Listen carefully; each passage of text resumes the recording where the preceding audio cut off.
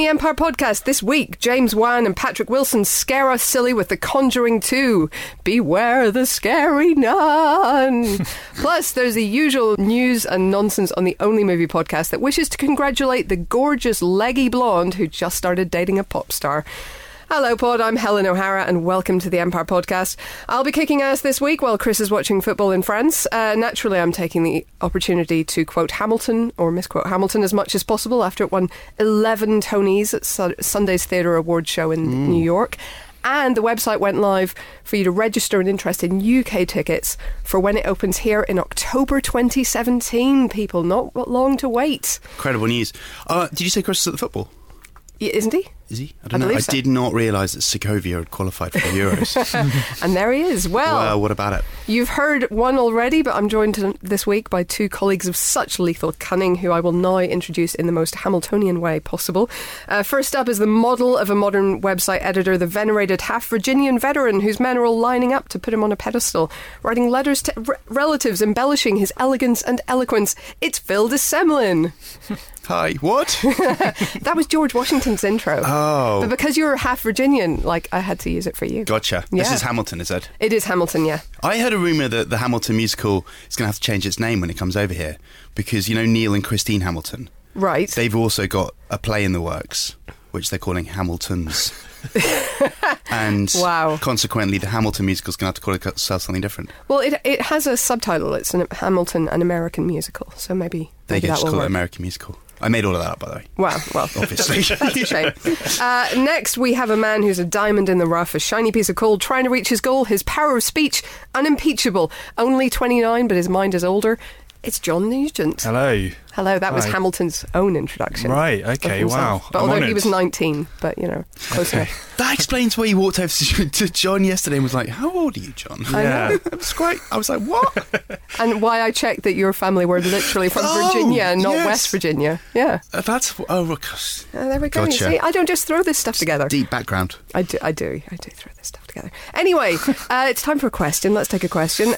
Tim Iredale on Facebook asks us, hello, colleagues of such lethal cunning. I co-host a film show on local community radio, and this evening my chum suggested we discuss the best and worst dads in film, what with it being Father's Day this weekend. That's a good question. He also gave me a very long list of possible fathers to discuss, but I'm not going to list those in case we do all the same ones, so I don't want us to look like we're stealing all his ideas, which we probably will. What are they? They were all good ideas, but I literally deleted them, so I wouldn't just read the list. Gotcha.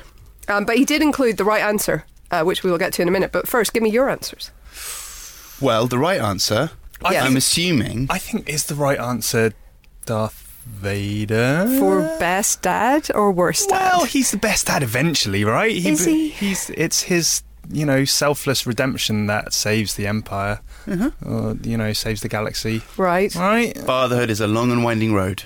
Exactly. I mean, sure, yeah. Parenthood is complex. I assume the right answer is Atticus Finch. The right answer is Atticus Finch, yes. We need a siren correct. or something, a hooter. What's happened to our sound effect budget? We never had one. Darn. I would love Atticus Finch to be my dad. No offence to my actual dad, who's probably listening and may be offended by that, but he's amazing. Hold on a second. Yeah. There's another book in which he becomes racist. Yeah, we're going to ignore that. We're talking about dads in film. Cinema.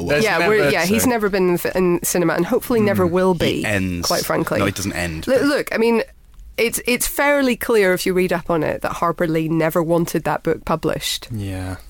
So I think we're okay in ignoring that book. Fair enough.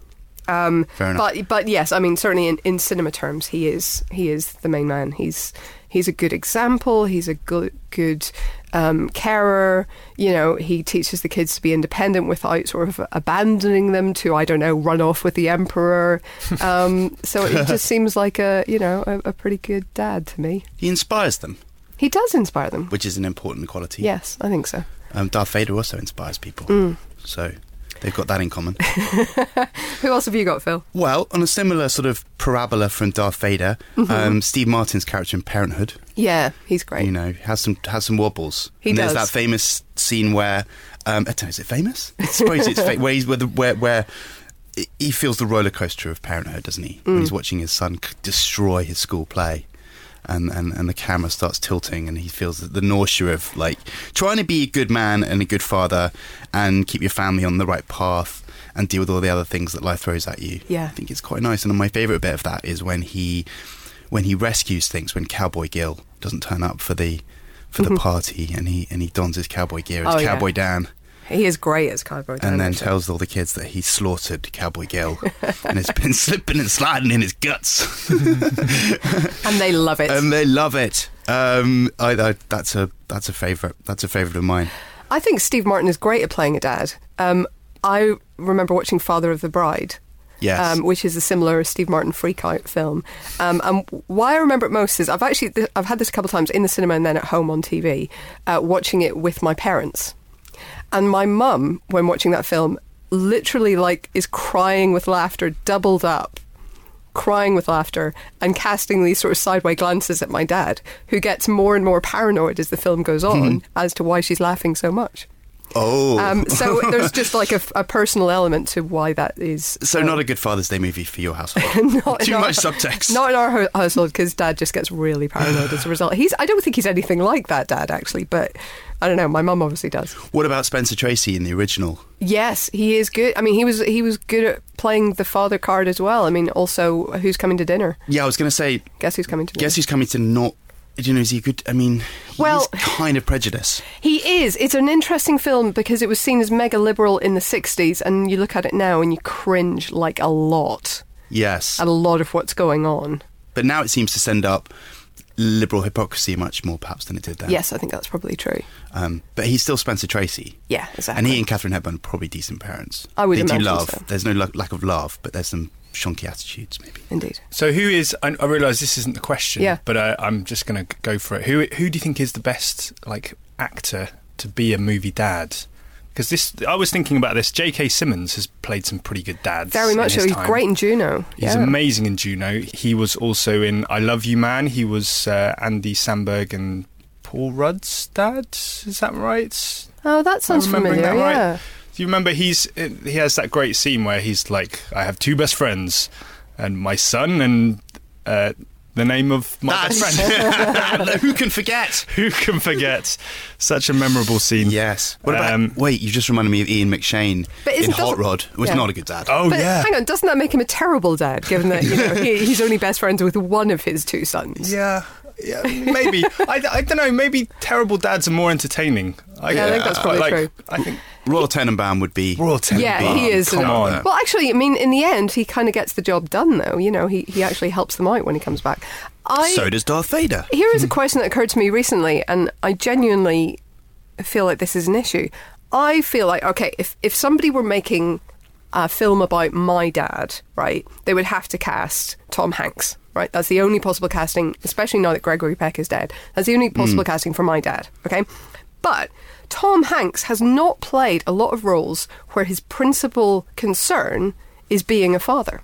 Yeah. And that seems strange to me because he seems like the ultimate movie dad. Interesting one. He is like the father figure of cinema, isn't he? He is, and I find it odd. Yeah. Not to delve too deeply into the O'Hara sexual psycho landscape, but would it not be better for everyone if Steve Martin played your dad in the movie? I think there's just a Tom Hanksy vibe that is my dad. Okay, fair right? enough. Your mum won't be in charge of casting. No, my mum and the ages don't quite work out because Jane Fonda is older than my mum, but Jane Fonda would be my mum. Gotcha. Yeah. Oh, you just reminded me of Stanley Tucci, in Easy A. Oh, he's with great the adopted. in that. He turns to his adopted child and is like, "Remind me where you're from again." He's also got that great bit where the kid himself references being adopted. Yeah. And he goes, "Who told him? We were going to wait for the right time," which is funny because the kid is of a different race to his parents. That sort of neatly brings it back to Royal Tenenbaum, actually, because he has a habit of just saying, "This is my adopted daughter, Margot." Yeah. Whose middle name he doesn't know. Yeah. Funny dads are often terrible dads in movies, but my favourite funny dad, I think, is the dad. Is he played by Michael Palin in Monty Python and the Holy Grail, where the son just wants to sing, And he's like, cut that out, son. That's right. Look, I built this castle. They told me it couldn't be done, and it fell over and sank into the swamp, so I built it again. One day, all of this will be yours. Huge tracts of land. He doesn't want it. He just wants to sing. But no, cut that out. I don't want to marry her. I just want to sing. No, she's got huge tracts of land. He calls her Alice. He calls him Alice. It's Herbert.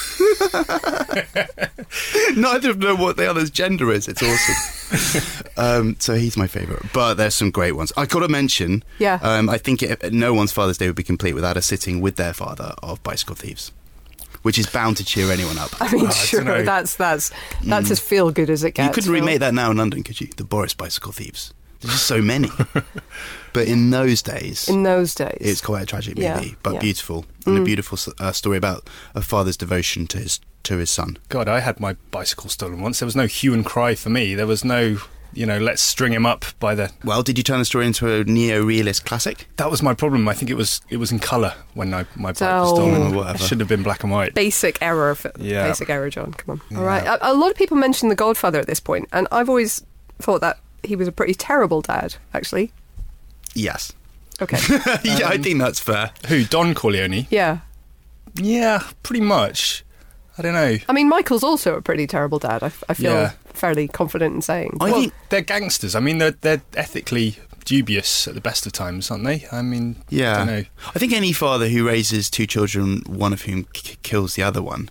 That you see that as a failing of some sort? Two sons, rather. I would suggest something's gone wrong. Yeah. Probably. Interesting. But yeah. I mean, that's a hard line to draw, Phil, but... Yeah. Sure. I mean, it's not like Nemo goes off and slaughters another clownfish, leaving Marlin to wonder what he did wrong. Except in the much darker spin-off, of course, yes. Well, we'll be talking about that in a couple of weeks, won't we, when Finding Dory comes out. We won't be talking about Nemo callously murdering siblings, just to be clear. Well, we hope not. We haven't seen the film yet. I have to mention one, because none of us here is a father yet, but Dan Jolin is. Okay. Dan couldn't be with us today, because he's probably... Well, it's press day. Remembering what he did with his children. Yes, press day. But he wants to throw in the dad from Donnie Darko, Holmes Osborne, who plays Eddie Darko. And his reason for that is because after Donnie calls his mum a bitch, she repeats this to him in bed, and he says, "You're bitching, but you're not a bitch." I pointed out to him that this is actually more of a good son, good husband, but he is also a good father throughout the film to his troubled son. So that one's from Dan. All right, thank you, Dan. Right, well, if you want your question read out on the Empire Podcast, you can reach us on podcast@empireonline.com. You can get in touch with us on Twitter, where we are Empire Magazine, and the hashtag is Empire Podcast, or we won't see it because we're so popular. Is there a phone number? There isn't a phone number, unless you want to give your phone number. No. Okay. And you can get in touch with us, as Tim did, on Facebook, where we are, once again, Empire Magazine. All right, it's time to get on to movie news. What has been happening this week? In fact, let me interrupt you there before you've even started to speak. Helen Mirren is joining Fast and Furious 8 on behalf of Helens everywhere. I feel like she is my avatar in this. As a huge fan of the franchise, she is now joining Fast and Furious 8. It's ridiculous news. I know. I'm very happy about this. I'm hugely, hugely happy about this. I'm a huge Helen Mirren fan. I don't know if anyone... Can we not go back there? I'm a fan of her enormous acting talents, as well as her radiant beauty. Yes. Obviously, this is a franchise which will not stop until every member of the Hollywood acting community will be cast. Yes. But it's great. Isn't it great? Aren't we happy? It's great. Apparently she's been lobbying for the role for a while. She has, yeah. She's said in the past that she'd love to do a Fast and Furious film, and that was probably last summer or so. And she talked, we did a big interview with her a couple of issues ago. I got to fly to New York and meet her for that, and she is beautiful in real life, I can exclusively reveal. But she was talking there about how much she loves doing action movies, and she said for her, for all her early career, that was never the kind of thing that she got to do. She was on stage, she was in these very, very respectable indie movies and very respectable dramas, and even in something like Excalibur, it's not like she got to go on a horse and wave a sword, and she loves all of that. She loves that activity stuff, and therefore was thrilled to be in something like Red or National Treasure. and is even more thrilled, I suspect, to be in something like Fast and Furious, which takes action to whole new ridiculous heights. So yay for her, frankly. I really hope she's not just in a sort of background role. I hope they actually get her doing something actiony. Like, I wasn't a massive fan of Red, but one of the favourite bits of that film is where you see her operating a chain gun. Yeah. You know, there's something so beautiful about that image. So let's hope she gets behind the wheel of some car. I don't know what the term is. It's likely to be a car. Fast car. Is that what they call them? Yes, Powerful I believe car. so. Hot rods. Hot There's Dodge, another Dodge Charger. Dodge Charger. Oh, specific model. Yeah. Wow, amazing. Yeah. We know a lot about cars, as you can tell. If you're Wheels. listening. They've got wheels, haven't they? I believe so. Well, ideally, at least. Yeah. Yeah. Wow. So that's extremely good news for Helen Mirren, and I think for all of us. Burning tyres. Burning tyres. In other film news this week, 2 films which are about as unalike as you can get are getting spin-offs. So Sicario and The Conjuring 2. Now, Sicario, we've already had Soldado announced, I believe. Is that correct? That's how you say it. Soldado. Muy bien. And this one is another spin-off, is that correct? That's correct. Do we know What anything you're else? seeing here is the swift development of the SCU. I don't know. This has taken everyone by surprise, but it seems like the idea is that they're going to make 3 anthology movies with some of the core actors and set in the same world. Yeah, it seems which to be is the world. It seems to be the male core actors, if I'm honest. Yeah, it's a surprise though, because you would have thought, who do you really want to see more of from the first film? It would be Emily Blunt's character, presumably, because the whole arc was about her and her kind of, attempt to stay pure in this corrupt world. But they've discarded her for Benicio del Toro. No, I was going to say, I'm pointing to you to repeat the title of the film, which I can't remotely get close Soldado. Soldado. Every time I point to you from now on, you have to say it. Okay. It's Benicio del Toro's character. We don't know what this third one's going to be yet, but it's the same world. It's more about immigration than drug dealing, which seems to be a pretty zeitgeisty topic right now. That's one too. I mean, look, the first film was really, really good. Liked it a lot. Have no issues with the idea of them developing it further. Looking forward to the second one, which is called Soldado. So yeah, that's the story. And the second spin-off, which you're going to have to explain. Yeah, is from The Conjuring 2. So The Conjuring 2, I don't think it's too much of a spoiler, especially since we're about to talk about it in a few minutes, to say that there is a demonic nun in The Conjuring 2. Oh. It's a very scary figure. She appears for the first time about 5 minutes into the film, which I think is why it's okay to talk about, not being a spoiler. But there is talk of a demonic nun spin-off, because in fairness, like, demonic nuns are pretty scary. Like, if you're going to have something scary, certainly anyone who went to Catholic school, nuns are scary. Yeah. I mean, even Father Dougal is scared of them.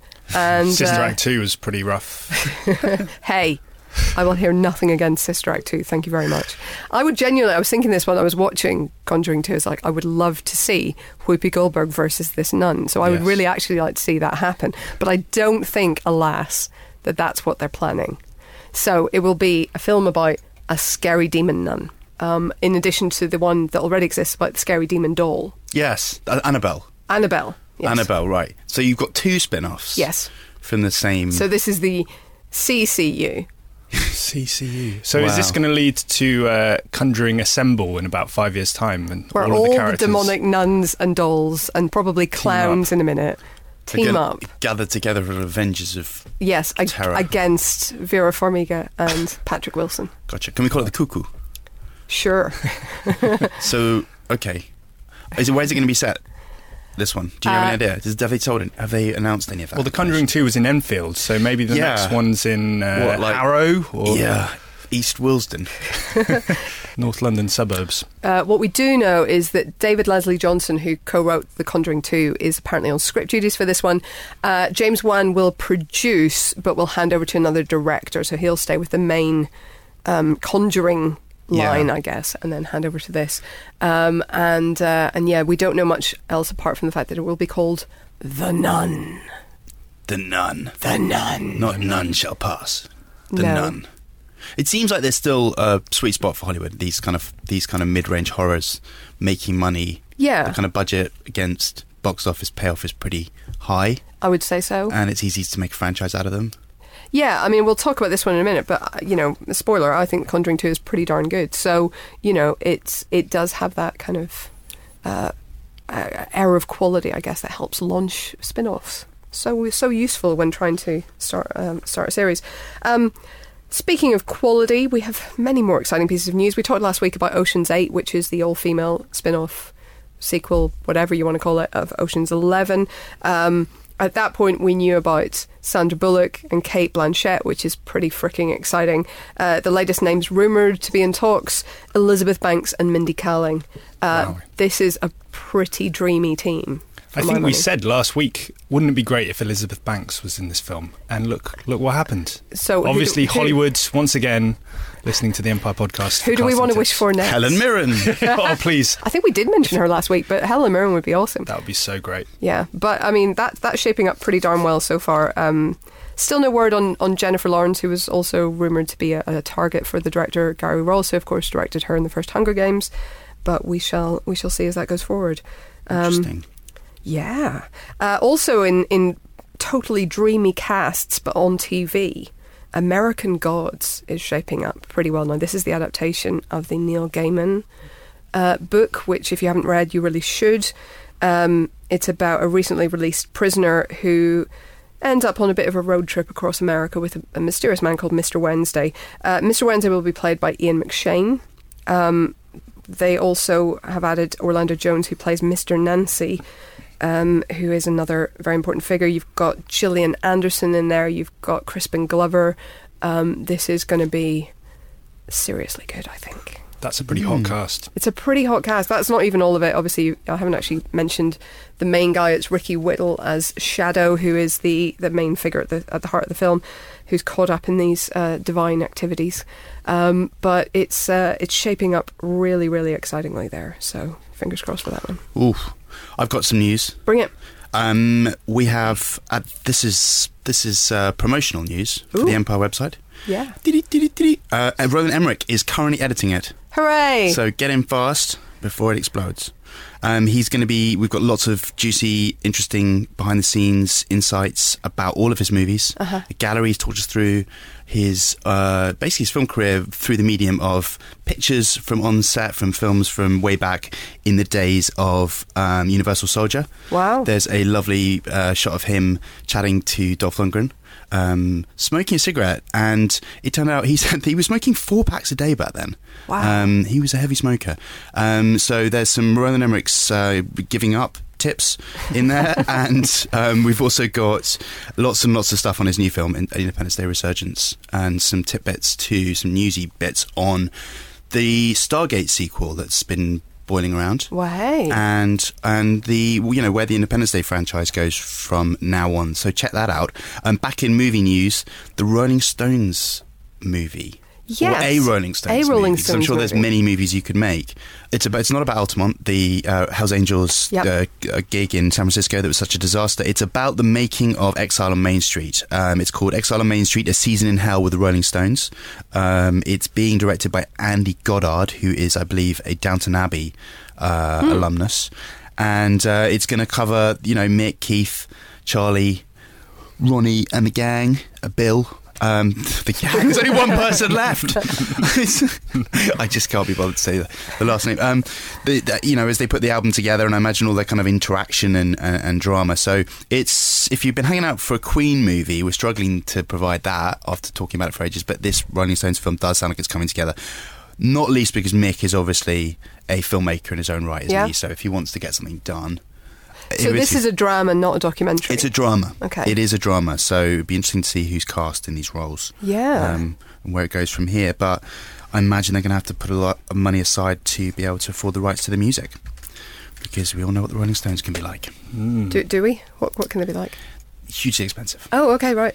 Who are they going to get to play these people? Have you any ideas? Helen Mirren. I mean, sure, she's versatile. She is versatile, there's no question about that. I mean, in Get On Up a couple of years ago, there was a young Mick Jagger. I'm just trying to remember who played him. Wasn't it Nick Eversman? Yeah, I remember him. He looked the part. Bad. He looked the part. He wasn't bad. Maybe somebody like that. It doesn't Mick have a son who acts? I think he's in Vinyl.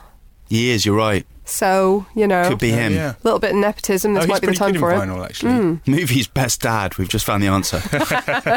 I don't know who would play Keith. I mean, I guess you could say that Johnny Depp's already done it. Yeah. But slightly older. Yeah, I think he's a good bit older than he should be at that era. Yeah. Anyway. What year was Exile on Main Street? That is a question for someone other than me. 79. I'm gonna throw it. 79. It's 79. Yeah. All right. Well, I'm open to a new musical behind the music sort of a story. Is it? Hey, it's a really good album. Yeah. There's some really good songs. So if nothing else, it'll have a good soundtrack. And you can pretty much rely on those guys for a little bit of behind the scenes colour. Yeah. Like I feel like they're not the most workman-like band in the world. I don't think I'm wrong in saying that. I think I find it's called a Bill Wyopic. Wow. Nice. Moving on. Moving really swiftly on. I have some news. Please tell me. I can't believe we've taken this long to get to some Marvel news. We have Marvel news. Donald Glover is joining the cast of Spider-Man Homecoming.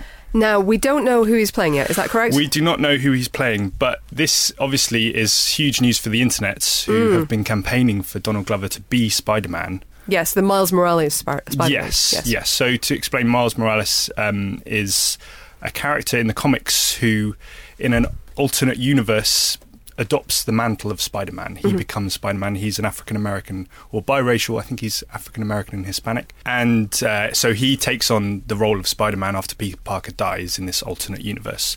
And there was a huge campaign, I think in about 2010, for Donald Glover to play Spider-Man when they were casting The Amazing Spider-Man. Yeah. Obviously, Andrew Garfield became Spider-Man in that case. But now he's sort of appears to be close to Spider-Man. It's not... Yeah, so the rumours are that he will be Miles Morales, and then perhaps later down the line he could adopt the Spider-Man role. Yeah, this is purely a rumour, though, just to be clear. It's pure rumour, but it's a good rumour. If nothing else, because apparently Miles Morales was created in response to this campaign. The campaign predates Miles Morales. The Donald Glover campaign specifically? Yeah. So the original campaign, they just wanted him to play Peter Parker, but change his race, essentially.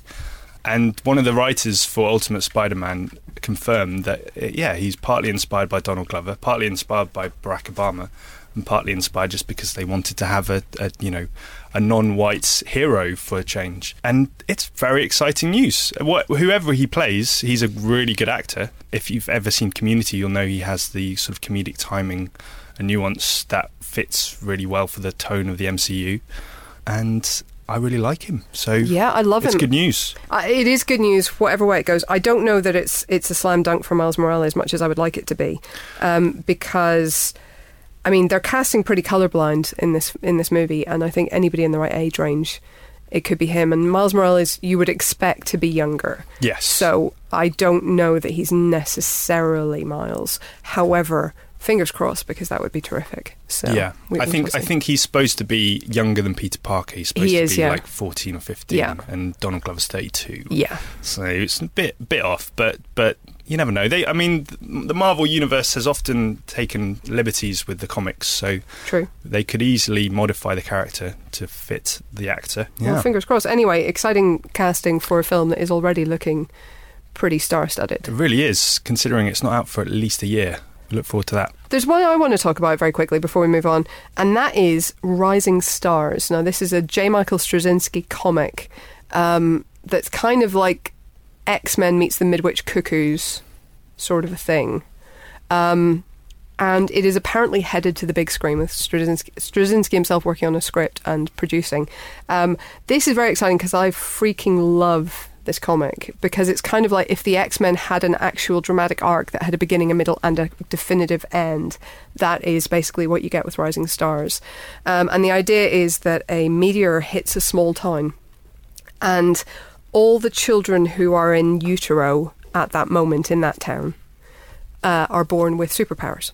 Some of them take a while to develop and to see what they actually are, but all of the kids who were in utero at the time this meteor crashes, and one who was being conceived at the exact moment of the crash, are born with superpowers. So they grow up, they're taken away from their parents, they're put in a camp, they grow up together, and as they grow up, it becomes apparent that if one of them dies, the others become fractionally more powerful. And that causes some serious problems as they get into adulthood, and some of them go completely insane and violent. So it's really exciting, but because it's a finite group of superheroes, they all know each other, and it makes for a really interesting kind of dynamic. And I think if they do it right on screen, I personally would have done it as a limited TV series, but hey, if they do it right on screen, it could be absolutely amazing. Sounds like an interesting setup. It is. Sounds a bit Heroesy. It is Heroesy, but again, if it had a beginning, a middle, and an end, and wasn't sort of dragged out over many more seasons than it should have been. So yeah, no other news on that yet. No word on directors, cast, anything like that. But if that comes together, that could be really, really cool. Awesome. Sounds good. All right, so I think that's it for movie news. One more very small bit. Bring it. Beverly Hills Cop 4 Yes. apparently is happening, maybe. Probably, well, perhaps. As long as you're definitive about it, John. Well, they've been talking about this sequel since, I think, Beverly Hills Cop 1. I don't know. Like, it seems to have been going on for ages and ages.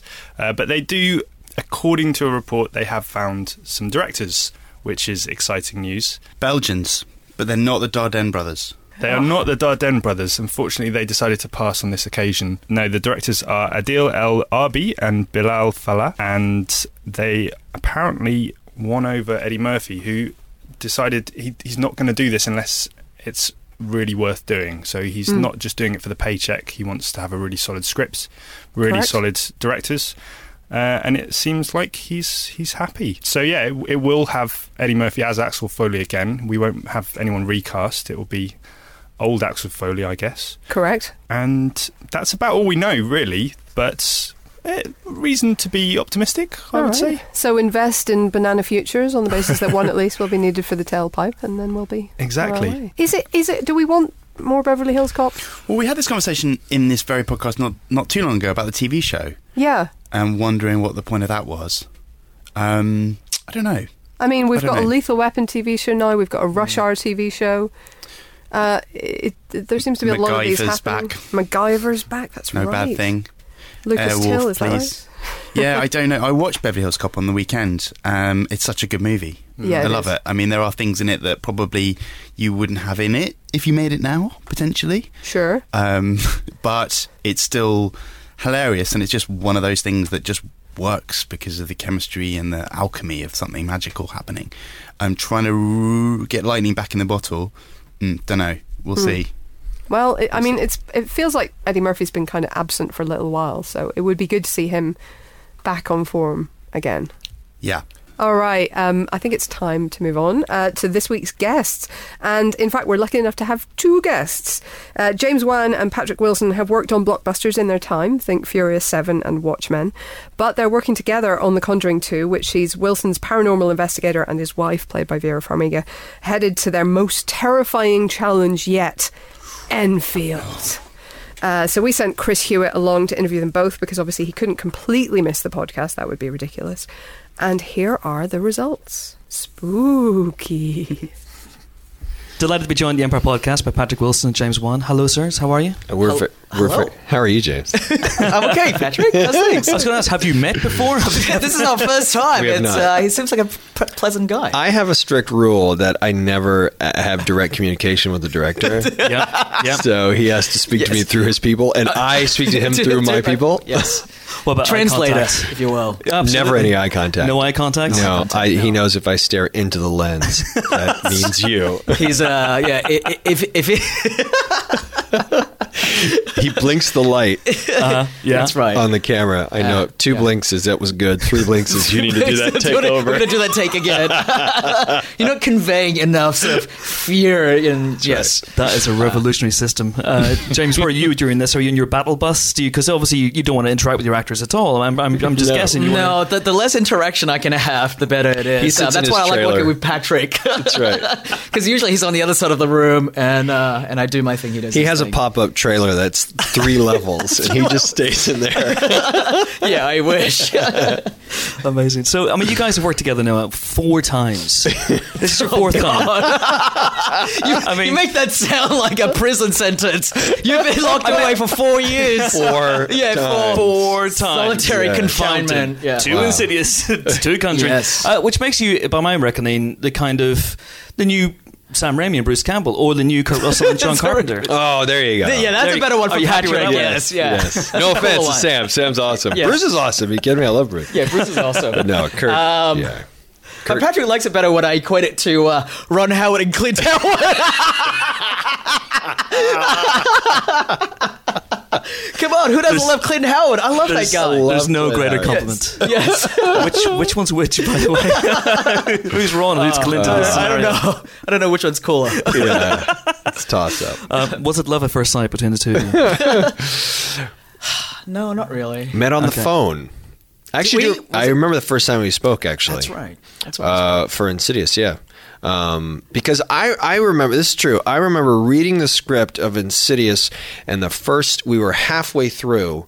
I was halfway through, and which, if you've seen the film, I haven't even really done anything by that point. Like until you know what I mean, it's not super active, which I thought was great. Yeah. I love Patrick likes to do as little as possible. This is fantastic. I don't have to do squat. I love this. Rosebud can do all that heavy lifting. I'm just going to sit back. No, but I thought, wait a second, they move? Like nobody ever does that in a horror movie, and I haven't even gotten to sort of what his secret was. You know, that he was able to. We didn't need to talk about Insidious, but my point was, after I was about halfway through, it's true, and I called my agent and I said, I want to do this. And then it was it's like shot in like 4 days and there's no money. I said, I don't care. I know it's going to be cool. And then I just said, I really love it. I want to talk to James. And I talked to him, and he was so enthusiastic and just knew exactly what he wanted to do. And I thought, this is going to be very cool. Wow. Okay. When The Conjuring came up, at what point? The Conjuring came up. Were we still finishing the first Insidious? Insidious 2? We hadn't even. That's right. Remember, that was the discussion. Right. It was like, do you want to do Conjuring? Like, are we doing another Insidious? Yeah. If we do, would you still do this? Is this little? That's right. What do I want to tell you? What am I going to tell you? If you do it, when I do it, it's like a chess maneuvering piece. You go first. No, you go first. Right. Yeah. No.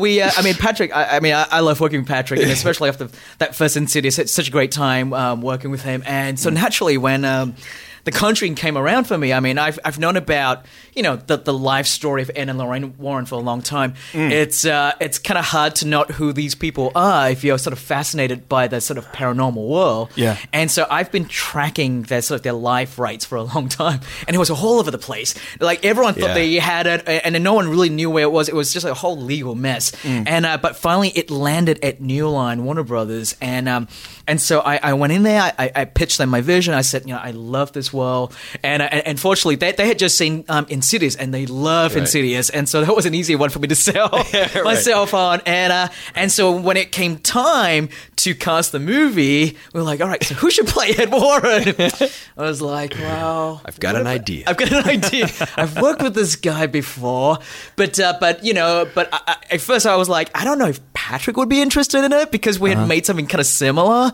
But I remember thinking, well, maybe I need to sell it to him from a very different world. I need to sell it to him.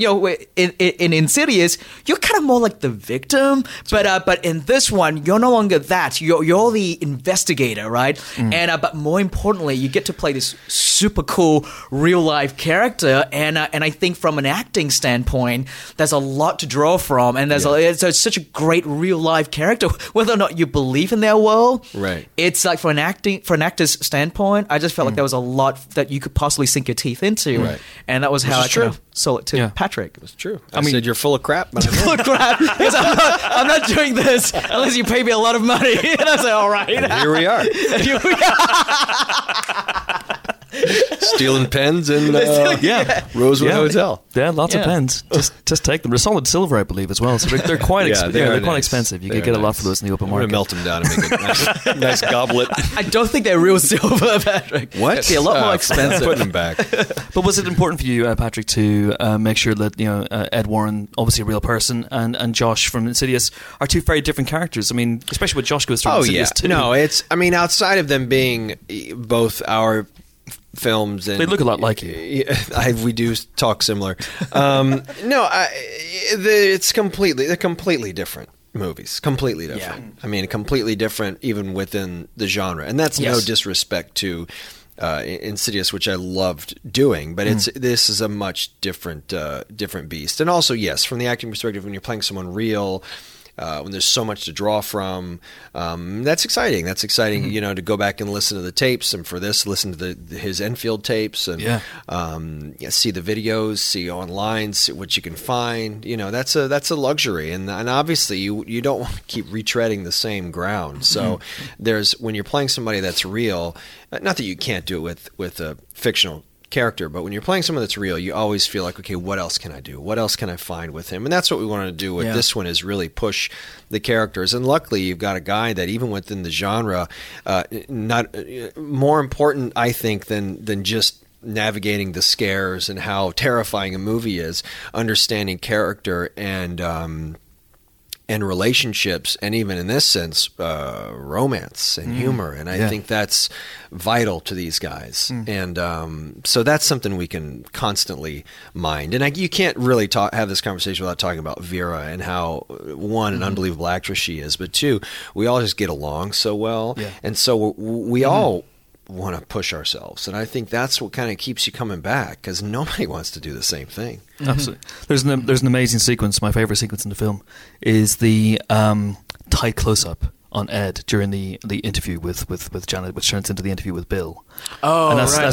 That's a single shot, one shot, one take for the entire scene. Yes. Can you talk about that decision? Because in a horror film, that is such a rare thing to have. Yeah, I think after Fast and Furious 7, I wanted to hold my shot for more than 2 seconds.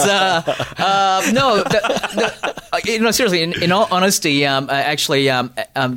making F7 really did kind of make me longed for the more sort of slower, more sort of controlled style of filmmaking, and that's why it made me really appreciate what I've done in the past. Right. And so with that particular scene, I knew. I'm always trying, again, like Patrick said, we're always trying to find new ways to kind of like top ourselves and to kind of push ourselves more. And I was like, okay, so this is an interview, but how can I make it different to the other interviews that we had previously seen in the movie already? And so I started figuring out it'd be really cool if we start the scene watching Janet in the background. She drinks the water, she holds the water. We rec focus to Patrick, who's in the foreground, and when we're just holding him the whole time, and he's doing this interview with the young girl who slowly, out of focus in the background. You're not quite sure whether or not is that still the young girl now or is that someone else. Yeah. But without cheating, cutting away, that was what was fun and exciting for me, right? To show something different. And I remember when we were leading up to shooting that scene, I told Patrick, I'm like, well, Patrick, this is actually a very long scene, so and we're not cutting, so it's going to be tough, just trying to remember those. He's got so much lines in that scene alone, and I was like, I hate to put this on you, but I would love for you to. We'd like to do all 7 pages. 7 pages, yeah, exactly, in one shot, right? And I think, and Patrick, again, testament to how awesome he is, he's like, I love it, let's do it this way, and let's not cheat, let's not cut away, and just shoot it like that. And, at the end of the sequence, Patrick's character turns back to look at the little girl, we rec back focus to her, and then, and she spits out the water that was in her mouth the whole time. It's just cool. I enjoyed it. Yeah. It's very cool. Are there plans to work together for a 5th time? Well, we will at some point. We have to. I'm sure if I run out of ideas, I'll be like, oh, what about Patrick Wilson? Of course. I mean, we'll find something. Yeah. Well, there seems to be many more cases that the Warrens covered over their years together. Yeah. Listen, I mean, I don't want to jinx it, but there's definitely more, future stories if we get the opportunity to go down that path Yeah, again. if people go see this one and it calls Which they for will. it, certainly, it would be nice to do another Conjuring. I've got an idea for your 5th film. Hit me. Okay, so James, I don't know if you know this, but you're doing Aquaman next. Apparently. Apparently. So, everyone keeps telling me that, so I must be. And Patrick, you voiced the President of the United States of America in Batman v Superman. I did. So all I'm Does saying he swim? is... Does he swim? Does he swim? Listen, you cannot go swimming 30 minutes after you've eaten. That's true. That's true. So that's true. important. That's true. So in Aquaman, you would get Patrick in just to tell the audience not to go swimming now 30 minutes after you've That's eaten. true. A voice from the president. There you go. Have you thought about expanding that character? I mean, you should appear on screen. Have I thought about expanding it? It's not really my decision. It should be your decision. It should be your decision. I love that you think I have that much power. I got news for you. Actors, cog in the wheel, my friend. We are a cog in the wheel. All right, James, have you thought about expanding his character? I want to see the president. Expanding my character. I've thought about expanding many of Patrick's characters. No, I mean obviously, it'd be a dream to work with Patrick again on something, and I'm sure something cool will come along. All right, 2 blinks for yes, 3 blinks for no. That's the way to go. All right, guys, it's been a pleasure. Patrick, Thank you. James, thank you Thank you. so much. Thank you. Now, you've seen The Conjuring 2, Yes. the Enfield Spookaloo. Yeah, I believe you missed it because the budget wasn't low enough, Phil. So. My Oyster card couldn't get me. I've only got Zone 2. So what did you think? Do you know what? Okay, first of all, a bit of a disclaimer. I'm a giant wuss, right? So horror movies in general are likely to scare me. This one, however, is really genuinely very scary. I think James Wan is a really gifted horror movie director. He goes for a lot of the classic slow build scares here, not just relying on jump scares. There's a lot of long, slow panning shots through this incredibly creepy house, which I couldn't help looking at. Sorry, divergence here for a second, but as someone who lives in London, I couldn't help looking at it and thinking, my God, that's £1 million house. And they're meant to be on their uppers and, on their last legs. And, fair enough, it's flooded and peeling and damp and everything, but it would be worth so much money now. Anyway, so this family are living in this house and they are plagued by... Phil and Kirsty from location. Even worse, if that is possible to imagine. Even worse. They're plagued by scary ghosts who make things move around. And it seems to be an old man who died in the house years before. So this family, led by Frances O'Connor, her character Peggy, the daughter is Janet, who's played by Madison Wolfe, who's very, very good as a young actress. And she basically is the focus of the haunting. And so basically they try and get the other kids out of the way of some of the worst of what's going on. In the meantime, we come back to the Warrens. They're the psychic investigators that we met in The Conjuring, of course. Patrick Wilson and Vera Farmiga. And Lorraine is having very disturbing visions of her husband, Ed, dying. And she wants them to kind of step back from this whole, battling with ghosts thing for a minute because she's having such scary visions of, spoiler, a creepy nun. It's not a spoiler. It's there in the very Sister beginning. Act 2. Sister Act 2. So she wants them to step back. So they very reluctantly agree to go and investigate this house in Enfield because they hear about this family in trouble. But they don't. But her position is, we're just going to look, we're going to observe, and then we're going to get out, and we're going to let somebody else do the exorcism this time. We're just going to go and check it out. But they get there, and it's not that simple. Things are not that clear cut, and they end up getting embroiled in the scariness, and it is scary. So, we gave this 4 stars, and I would be inclined to agree with that because really good performances, very scary bits, and I think it's interesting that The Conjuring has heroes, which you don't often see in a horror movie. You see survivors, you see victims, but I find it interesting that the Warrens are, really cast in this one as heroes battling ghosts, and I think that's kind of, I don't know, it's unusual, it seems to me. Yeah, it's interesting that you often have 2 films about the same subject coming out in close succession. True, yeah. Here you've got a TV show, Yeah. Sky's The Enfield Haunting with Timothy Spall. Playing a sort of Warren's role, isn't he? Yeah. And Matthew McFadden, which was very good. And then this one following up a little bit later. I'm a massive scaredy cat too. Is this scarier than the first one? I was quite scared in the first one, but I felt it could have been a bit scarier. I think it's probably It's hard to remember. I think it's probably on a level-ish. That's the one criticism that I was hearing from other people, is that the films are maybe too sort of similar in their structure and in the way that they're put together. I didn't really feel that way. I just felt separately scared by this one. It is quite long for a horror movie. It's 2 hours. And I tend to feel like horror is a bit like comedy, and it should be about 90 minutes. But maybe that's because I'm a scaredy cat. I don't know. Is there a bit where the Warrens arrive at Heathrow and have to sort of explain why they're coming to England? No, and I think that's actually a shame. And that the would be immigration awesome. guy's like, yeah, Dave, we've got one. That doesn't happen. No. Damn, deleted scene perhaps. Deleted scene, we can only hope for the DVD. But it is kind of interesting to see, 1970s London. For some reason, whenever anyone mentions this film, I always think of Rent-A-Ghost. I don't know why. It's a little bit like Rent-A-Ghost. There's little echoes in there. There are echoes of definitely other films. I mean, James Wan is a huge horror nut, and you can see there's a few specific references. There's also some, I thought, quite unsubtle set dressing. There's a particular thing that they have to look for towards the end of the film. I'm not going to say what.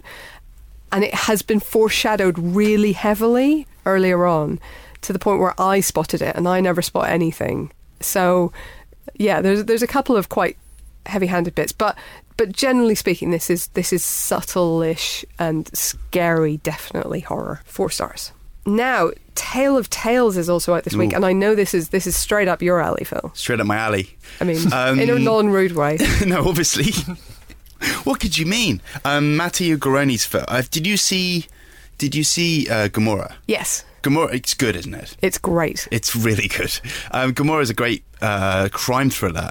Since then, Garrone's made a film called Reality, which is sort of, I guess, the closest thing you'd have to an Italian EdTV, sort of a kind of a satire on reality TV shows. And this could not be any further away from that. I guess, I think Salma Hayek refuted it in the interview, but I would say that it reminded me of sort of if Terry Gilliam made The Princess Bride.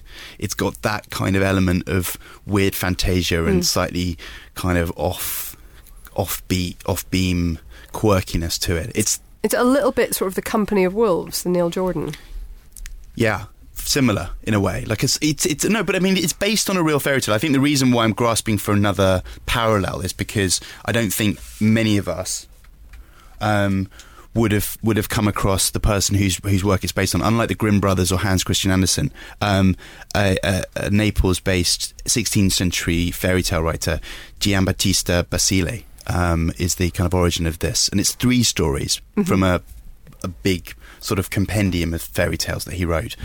So it's what I guess you call it a sort of portmanteau film in the sense that you've got one director but 3 unrelated threads set loosely in the same kind of world. It's a kind of a 17th century kingdoms, and you've got Salma Hayek playing a queen who's desperate to have a child. The only way she can have a child is if her husband, a king, John C. Reilly, slaughters a sea monster and she eats its heart. So you may have seen an image of Salma Hayek getting, we talked about it in the interview, getting face down in this massive sea monster heart and just ripping chunks of flesh out of it and eating them so she can become fertile and have a child. Now, is that available on the NHS? Well, we did say that, did they not have IVF back then? But, I mean, it is kind of, I guess the stories were and are quite modern in that way. I mean, it may sound glib, but in each of these threads, there are things that relate very much to life now, having children, the power, the corruption of power, stuff that we kind of think about quite a lot in society. So it's pertinent to life now, definitely, and he's talked about that in his interviews, Garrone. So it's a very lush, opulent fairy tale. Some people have really, really loved it. It played really well at Cannes last year. We've gone 3 stars. Visually, you could make a case for being more effusive about it, especially on the big screen where it really comes alive. And it's got some great performances, especially Toby Jones, who plays another king who's a terrible movie father, who raises a giant flea, neglecting his young daughter in the process, who ends up being sort of seduced by an ogre. So he really is probably a late arrival in the worst movie dad ever. But Toby Jones is so good at this kind of thing. He really is a fantastic sort of comic actor, sort of tiptoeing between comic and having the pathos as well of the role and the world. And so yeah, it's very well acted. Vincent Cassel also appears as another one of these slightly feckless monarchs. And it's a really kind of rich experience. The three parts don't necessarily cohere, which makes it a little frustrating at times. They don't come together at the end. And that's probably why we've been a little middling on it. But certainly 3 stars is, as they say, what do they say? It's a film you should see. Oh, yeah. It's a recommendation. So there you go. 3 stars for Tale of Tales. Awesome. And finally, on a slightly less happy note, Gods of Egypt. I actually don't feel entirely like stomping. I feel like there's a good idea somewhere in here that got completely horribly lost. So this is an Alex Proyas film, and it is the story of it's kind of spun from Egyptian mythology, the tale of Horus, the son of Osiris, who's played Horus here played by Nicholas Coster-Waldau, and his uncle Set, who's played by Gerard Butler. And Gerard Butler's Set usurps the throne, blinds Horus, and sends him sort of off into exile. And it's Horus's kind of fight back to freedom with the help of a human thief played by Brenton Thwaites, who wants to rescue his girlfriend from essentially death. So here's what I thought was good. I really like the crazy bits of Egyptian mythology. I really love... There is a scene where they literally go up to Ra, who's on his sort of chariot pulling the sun around the earth, and who every night has to fight off a monster who wants to eat the world. Now that's proper. It's weird. It's completely bonkers. It makes no sense in this kind of movie, and I loved it. You go into the underworld and they literally have Anubis there with the scales weighing up who's allowed into the afterlife and how. And I love that. The problem is kind of every single time it tries to be an action movie, because I just hated it. And it keeps trying to be an action movie every 5 minutes. There are so many action scenes in this, and it gets wearisome. And there's also just too much going on. The design is just overwhelming. There's times where you're just like, can you just sit on a rock and let me look at your costume? But if you've got this amazing costume and it's sitting in an amazing room with an amazing CG environment all around it, it's just like, oh my God, I feel a bit sick now.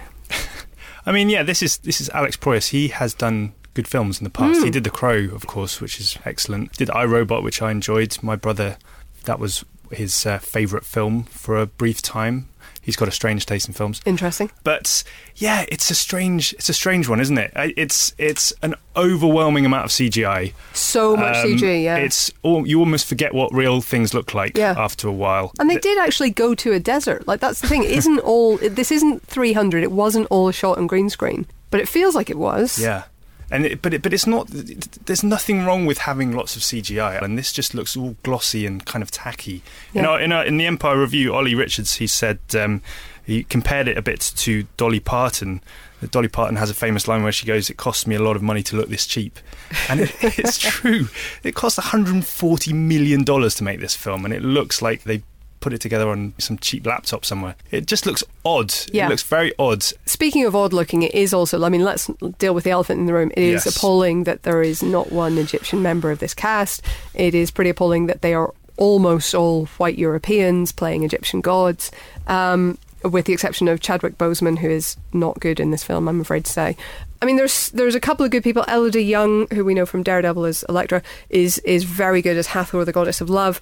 But just overall, it's just a mess. It's a mess. And I mean, these people should never have been cast. And if they were cast, they should have been better directed. And they should have been better directed in a better story. Honestly, if you'd lost like 50% of the action scenes, saved 50% of the budget, and just gotten more into Egypt, I think this would have been a really, really something to see. And I think it's a bit of a shame. But we gave it 1 star. Whoa, which is pretty damning. But I feel like there's some stuff in there that's definitely worth watching on a plane. You're a lover, not a hater. I am. I try to be, man. So, but anyway, that is it for this week's Empire Podcast. Join us next week for more film-related fun when we will be joined by the man, the myth, the legend that is Jeff Goldblum. Oh my God. Yeah, talking about Independence Day resurgence and alien invasion. And on that note, it is goodbye from John. Goodbye. It is goodbye from Phil. Soldado. Soldado. And it's goodbye from me. I am off to go back to the room where it happens. That's a Hamilton reference. Just going to trust me. Okay. You really should listen to it, you know.